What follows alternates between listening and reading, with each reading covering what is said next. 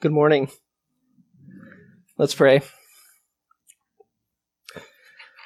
Father in heaven, we come to you now, and we pray that Christ would be exalted in these moments, that we would behold the wondrous mystery of who Christ is and what he's done for us. Tune our hearts, Lord, to sing thy praise. May you increase in these moments, we pray. Bring forth your Spirit, move in our hearts to receive this word that you have for us. In Jesus' name we pray. Amen. What is the most amazing thing that you've ever seen? Try to think about it. Something that you could not believe your eyes. You didn't think that was possible. Maybe it was some kind of sports event where something crazy happened. Didn't expect. Maybe it was something in nature. Maybe it was that somebody changed who we thought never would. Usually when I see unbelievable things like these, I turn to Lisa and I say, what am I watching right now? Or, is this real life? And I feel like for many people, including myself, this would be a difficult question to answer.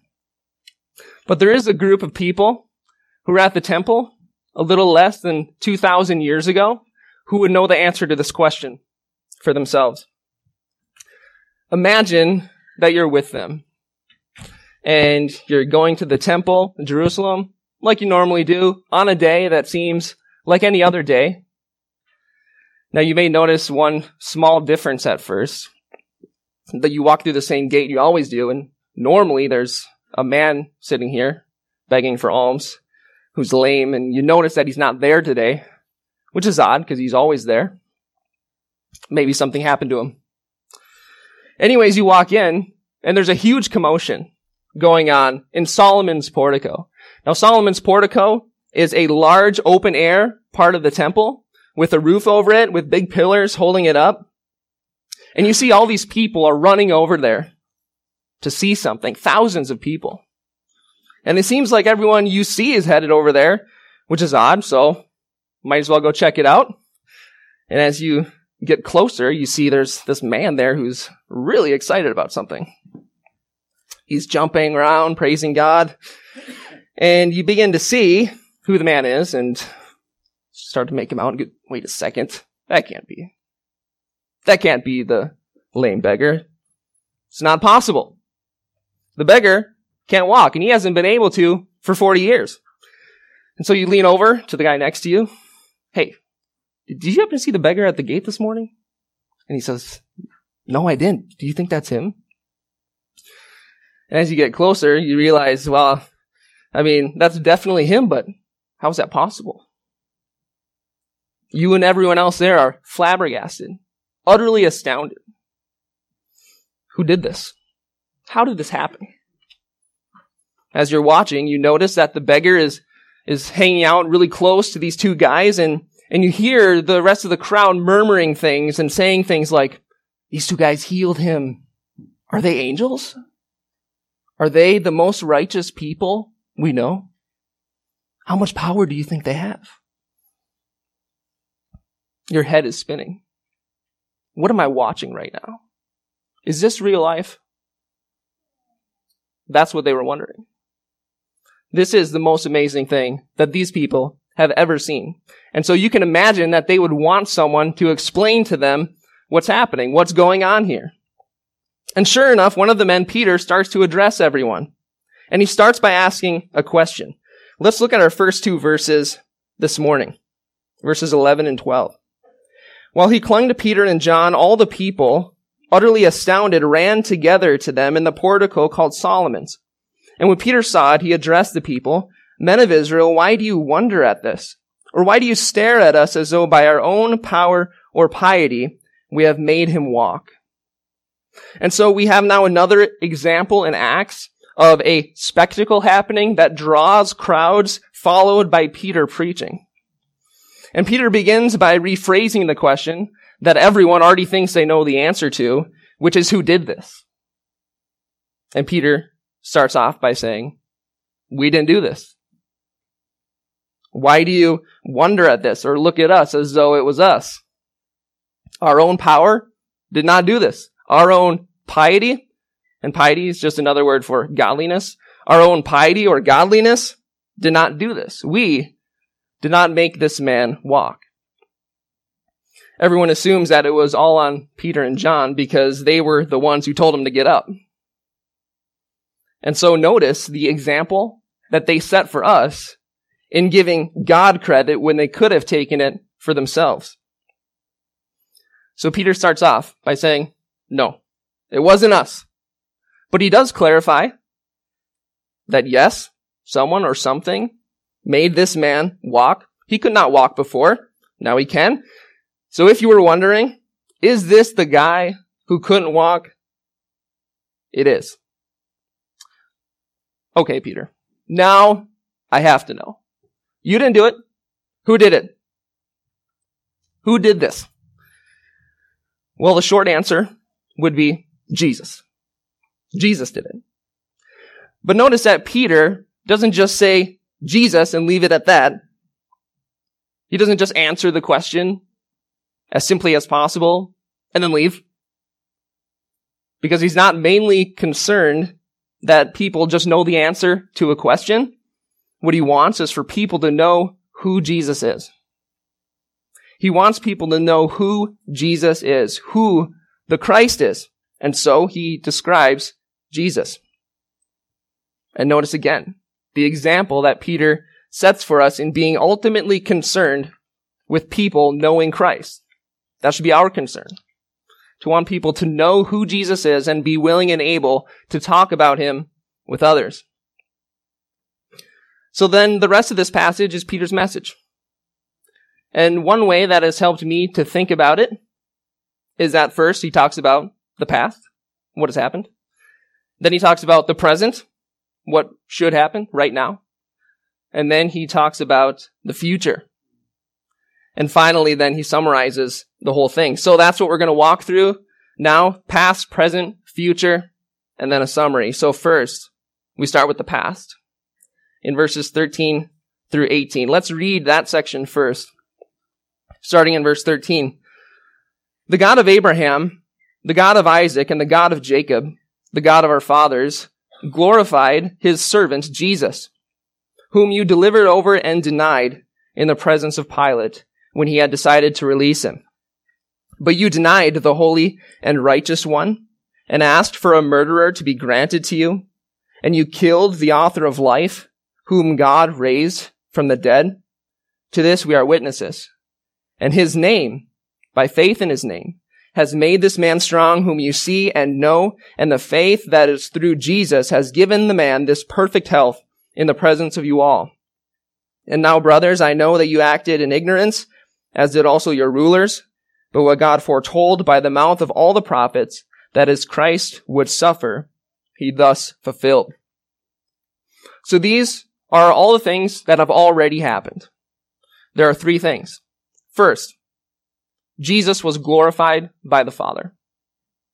He tells them that the God of their fathers, the God that they claim to serve, glorified his servant, Jesus. When it says glorified here, we're talking about Jesus being raised up, not just from the dead, but also to the right hand of the Father. Jesus was raised up and exalted by God the Father. And in this passage, Peter uses a lot of language from the Old Testament to illustrate to these guys that Jesus is the Christ. And so here, when Peter says that God glorified his servant Jesus, he may be thinking of Isaiah 52:13, which says, "Behold, my servant shall act wisely. He shall be high and lifted up and shall be exalted." So in Isaiah, this is the Christ. And so when Peter says that God glorified his servant Jesus, he is saying Jesus is the Christ. So that was the first thing that Peter says happened. Jesus was glorified by the Father. The second thing that has happened, and notice these are not in chronological order. The second thing that has happened in the past is you killed Jesus. You killed the Christ. And Peter talks about this a little while because he wants them to feel the weight of what they did in killing Jesus. God sent him to you, but you sent him to be killed. You denied who God accepted. Even Pilate decided to release him, but not you. You rejected as unholy and unrighteous the only holy and righteous one. You set free a murderer so that you could take the life of the author of life. You killed God, the God you claim to worship. You murdered the one who created you. And for the record, you thought you got rid of him. You didn't, because God raised him from the dead. And to this we are witnesses. We saw him. Now Peter makes this point about killing Jesus so clear because he wanted them to know, and God wants us to know, why rejecting Jesus is so bad. Rejecting Jesus is terrible because of who he is. Rejecting Jesus is terrible because of who he is. He is God's glorified servant, the holy and righteous one, and the author of life. Again, these are terms that the Old Testament uses to describe the Christ. The Jews' rejection of Jesus is heinous because of who he is. Our rejection of Jesus is heinous because of who he is. And you'll notice how everything revolves around Jesus. Do we accept or reject him? If we reject him, and at some point in every person's life before being saved, we did reject him. And when we rejected him, we did what the Jews did. And if you're here this morning and still rejecting Jesus, you're doing what these men did. You are rejecting as unrighteous and unholy the holy and righteous one. You are counting the author of life as being worthy of death.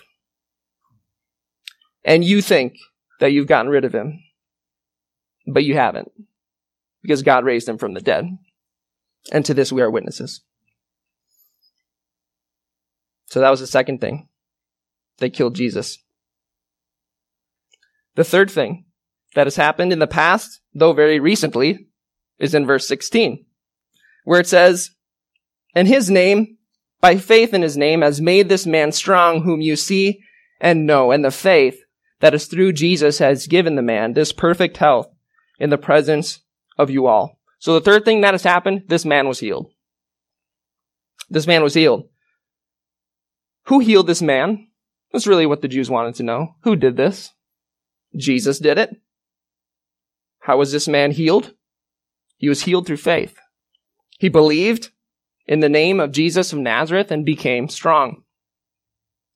This man, is this guy you saw all those years sitting by the gate, the lame man that you all know. He was given perfect health by the faith that is through Jesus. And how did this faith come to him? It came through Jesus. This lame man did not just conjure up faith in himself, right? You just make it happen. No, it came through Jesus. And this man's physical condition is meant to be a picture of our spiritual condition. We can't just conjure up the faith necessary because our sin cripples us. We are lame. But God awakens faith in us, and it is through faith in Jesus that we are made strong and given perfect spiritual health. This lame man here could not heal himself, and the spiritually lame cannot heal themselves. God must heal and God must save. Now I want to take a quick moment to address here something that is taught in many places around the world and in many churches. And it's related to something that Daniel was bringing out last week about healing, which I appreciate so much, brother. I bring it up here now because I know that they would use this verse to teach it. They teach that God wants to physically heal every person, and if you are not healed of your disease or disability, it is because you don't have enough faith. It's your fault, basically. If you had enough faith, or believed the right things, or learned the right lessons, you'd be healed. That's what is taught.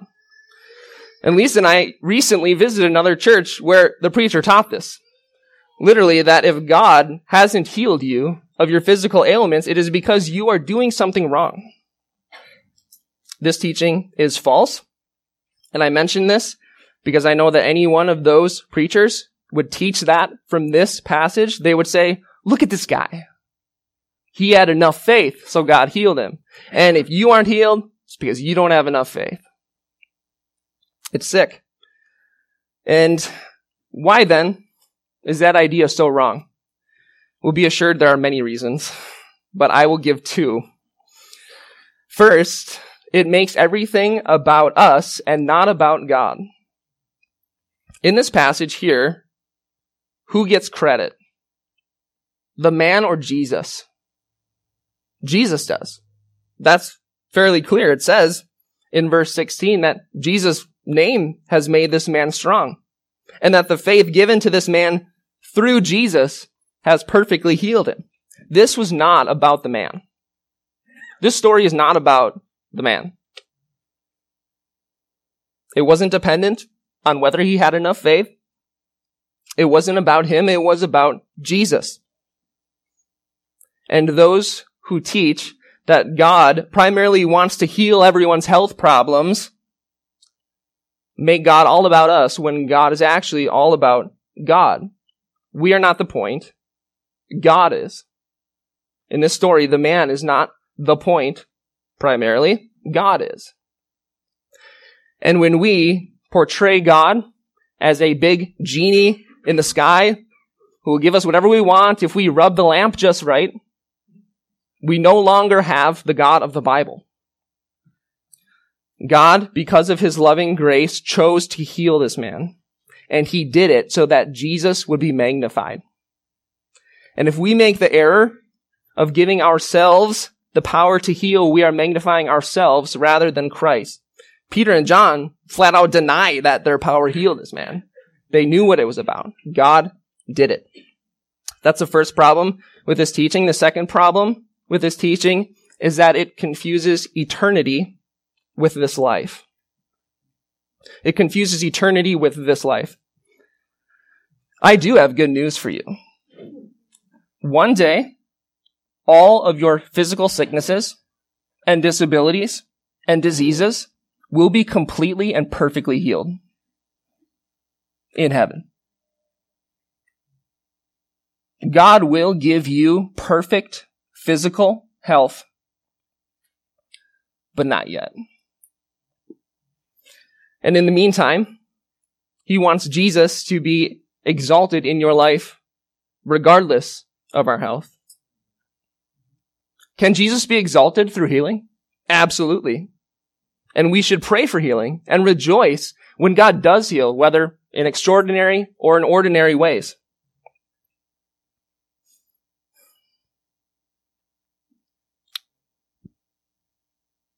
Sorry, I lost my place. But Jesus becoming more precious to us, Jesus being shown through our lives most often happens through suffering. The Bible says so. Just ask the Apostle Paul. Maybe the godliest person to have ever lived suffered more than anyone else.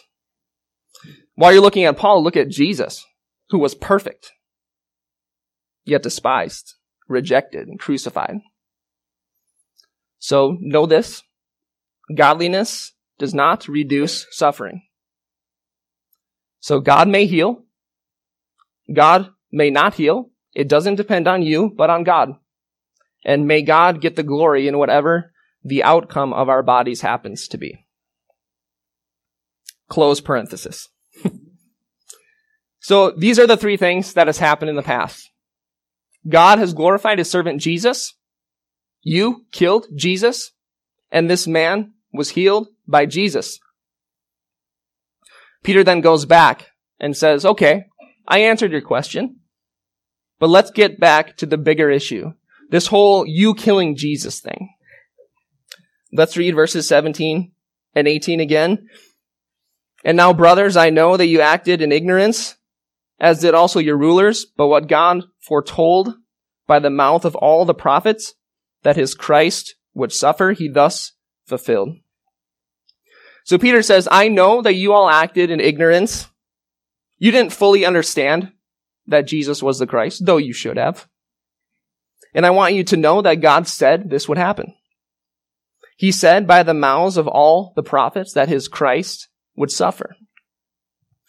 They might think of some lines from Isaiah 53. For example, he was despised and rejected by men, a man of sorrows and acquainted with grief. He was pierced for our transgressions. He was crushed for our iniquities. He was oppressed and he was afflicted, yet he opened not his mouth.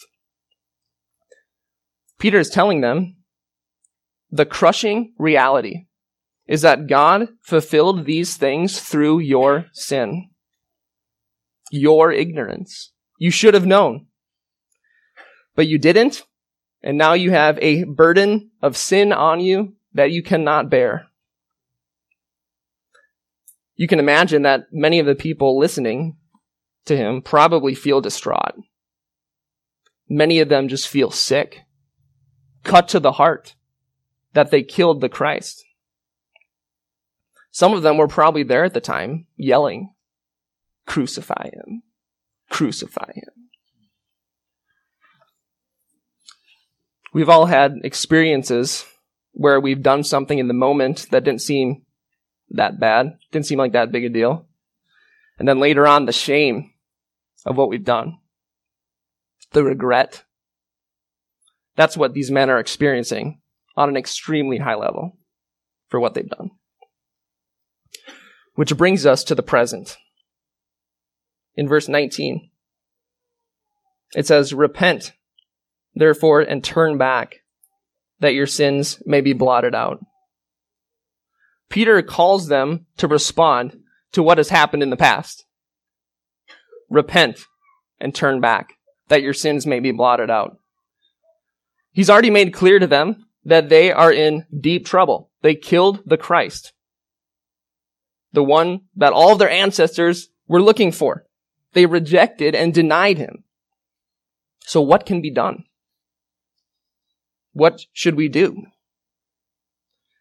Peter knows what they should do. And this is the same answer that he would give to anyone here who is rejecting Christ. You need your sins to be blotted out.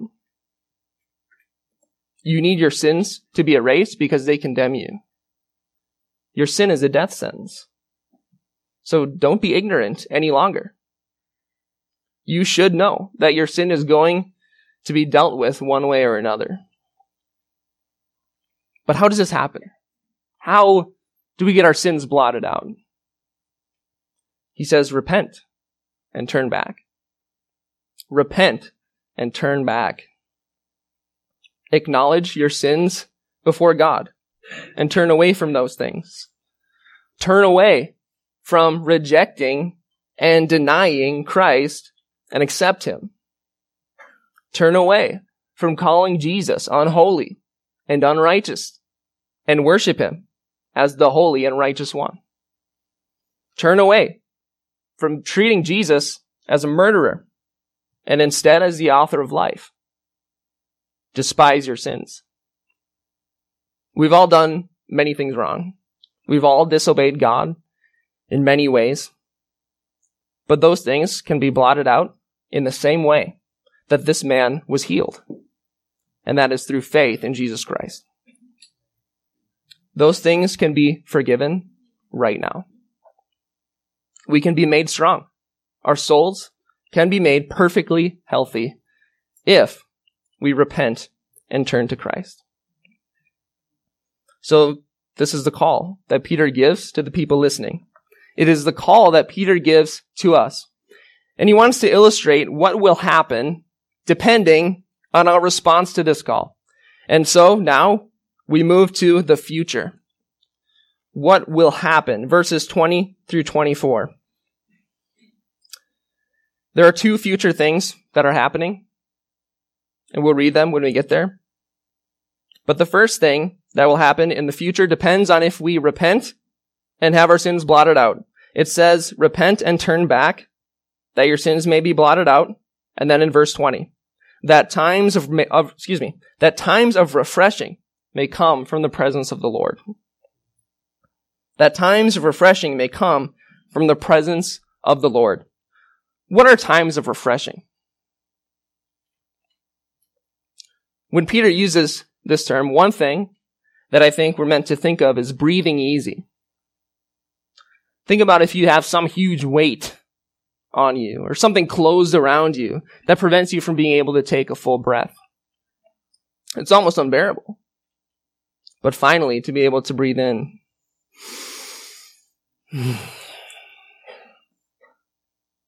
There's a medical condition I just learned about. It has a weird name, though. It's called funnel chest. Funnel chest. People are born with their sternum collapsed down and in way further than it should be. It constricts their lungs so much that in serious cases, they can't hardly do anything without getting out of breath because they can't take a deep breath because their rib cage is so constricted.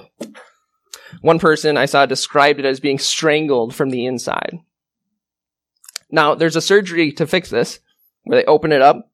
And those who have that surgery often describe themselves as having so much potential compared to before. Before, they couldn't do anything. And now they feel like they've had an elephant on their chest their whole life and didn't realize it. But now they have freedom to do so much more than they could have imagined because they can breathe easy. And these times of refreshing here are times of breathing easier because we don't have this huge, crushing burden to carry anymore. The burden of our sin. Like an elephant standing on us. These are times of being able to breathe easy, knowing that our punishment has been given to someone else on our behalf, to Jesus, who lived that perfect life and took our burden, what was crushing us, and took it upon himself. And now, what freedom we have in Christ. What potential we have with God working in us if we repent. The second thing that the future holds is in verses 20 and 21. I'll start in verse 19 again. Repent, therefore, and turn back, that your sins may be blotted out, that times of refreshing may come from the presence of the Lord, and that he may send the Christ appointed for you, Jesus, whom heaven must receive until the time for restoring all the things about which God spoke by the mouth of his holy prophets long ago. So the second thing here that the future holds is the second coming of Christ. Jesus will come back again. It says here that God may send the Christ appointed for you, Jesus. Peter is saying, Jesus is the Christ, the one whom God sent for you. He appointed Jesus for you. This is who you've been waiting for. And God will send him again. For now, though, Jesus has been received into heaven until the time comes for restoring all things. So, Jesus, the Christ, came for you. He is now gone up into heaven and will come back when it is time for restoring all things. The world is broken. All of creation waits with eager expectation for Jesus to come back and make everything right, to make everything whole again. And this time for restoring all things is good news for some and bad news for others. For those who are trusting in Jesus as their Christ and Lord, we long for that day. And like I said earlier, we can breathe easy, knowing that the restoring of all things will be a great day for us as we enter into our Father's kingdom forever. But for those who are not trusting in Jesus, this will be a dark and terrifying day. They will not be breathing easy. As they try to carry their own burden of sin, Christ will return to destroy sin once and for all, along with those who are still holding on to it. If we continue to cling to our sin rather than to Jesus, Jesus will cast us with our sin out of his presence forever, where there is weeping and gnashing of teeth. You can't cling to both Jesus and your sin. So Peter, after describing these future events, he says, hey, by the way, the prophets have been saying this from the beginning, that the Christ would come to gather a people for himself. And whoever doesn't come to him will be punished when the end comes. And then Peter illustrates this by quoting something that Moses said back in Deuteronomy 18. He quotes this in verses 22 and 23. He says, Moses said, "The Lord God will raise up for you a prophet like me from your brothers. You shall listen to him in whatever he tells you. And it shall be that every soul who does not listen to that prophet shall be destroyed from the people." So we see the point that Peter's making. Moses prophesied that God would raise up his ultimate prophet from the nation of Israel that we need to listen to. And anyone who does not listen to that prophet will be destroyed from the people. That prophet is Jesus. That's what Peter is telling us. And, oh, by the way, he says in verse 24, all the prophets who have spoken from Samuel and those who came after him also proclaimed these days. This is why the prophets spoke. To point you to Jesus. To say someone is coming who is able to save people from their sins. To blot out their sin. To restore to them perfect spiritual health. And he is coming again. And these days, how it says that at the end of 24, they proclaimed these days. These days that the prophets prophesied about, we are still in these days. The days between when Jesus came the first time and when he comes the second time. The days where you still have the option to repent and turn back. You still have the option to listen to this prophet and whatever he tells you. You still have that option right now, today. But one day, that will no longer be an option. When Jesus returns to restore all things, the window of opportunity to believe in Jesus will close. The window of opportunity to repent and turn back, to have our sins blotted out, to enter into times of refreshing without the crushing weight of sin, to receive Jesus as the Christ that God appointed for us, that window of opportunity will close at some point. It'll be too late with no second chances. And so the urgency of this message is for all of us to preach the gospel to dying people all around us. We still live in the days the prophets proclaimed. Days where people can turn to Jesus. But one day they will not be able to. For every single person, these days can end today. These days will be cut short, either by your death or by the second coming of Christ. So may everyone here take the opportunity that God has graciously given you, this opportunity that you do not deserve, to repent and turn back. So that is the future. And now Peter finishes his message with a summary of all that he has just said. Let's read verses 25 and 26. It says, "You are the sons of the prophets and of the covenant that God made with your fathers, saying to Abraham, 'And in your offspring shall all the families of the earth be blessed.' God, having raised up his servant, sent him to you first to bless you by turning every one of you from your wickedness."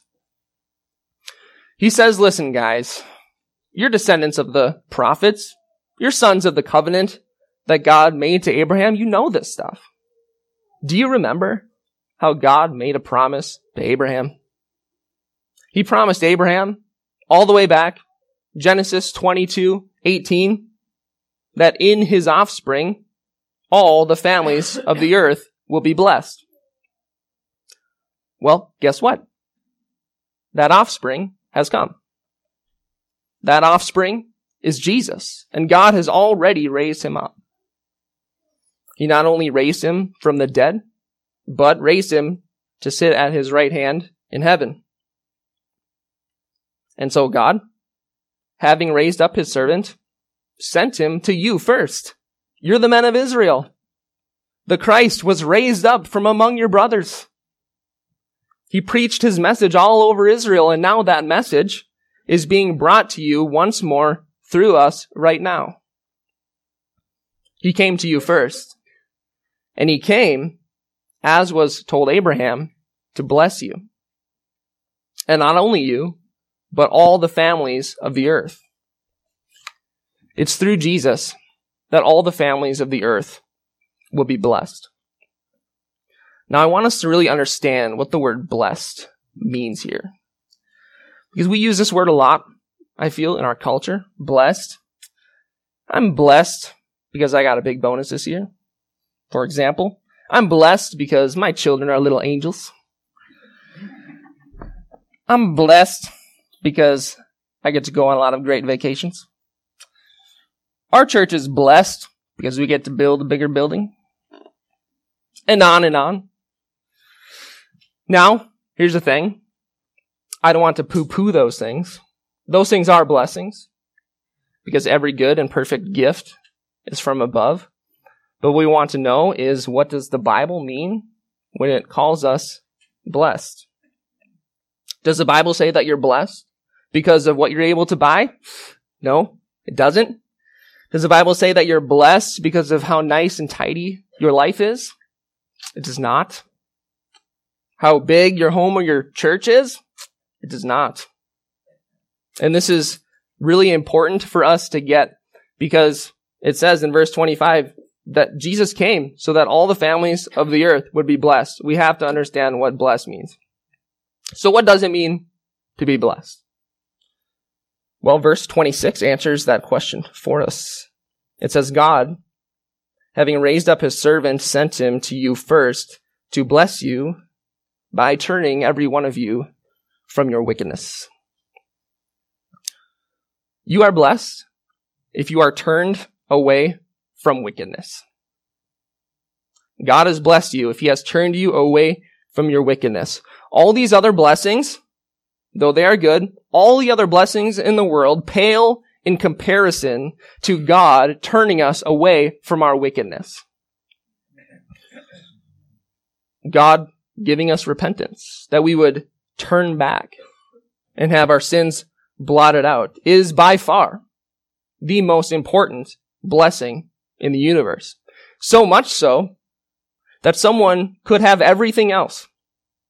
They could have all the nicest things, the perfect family, the best vacations, you name it.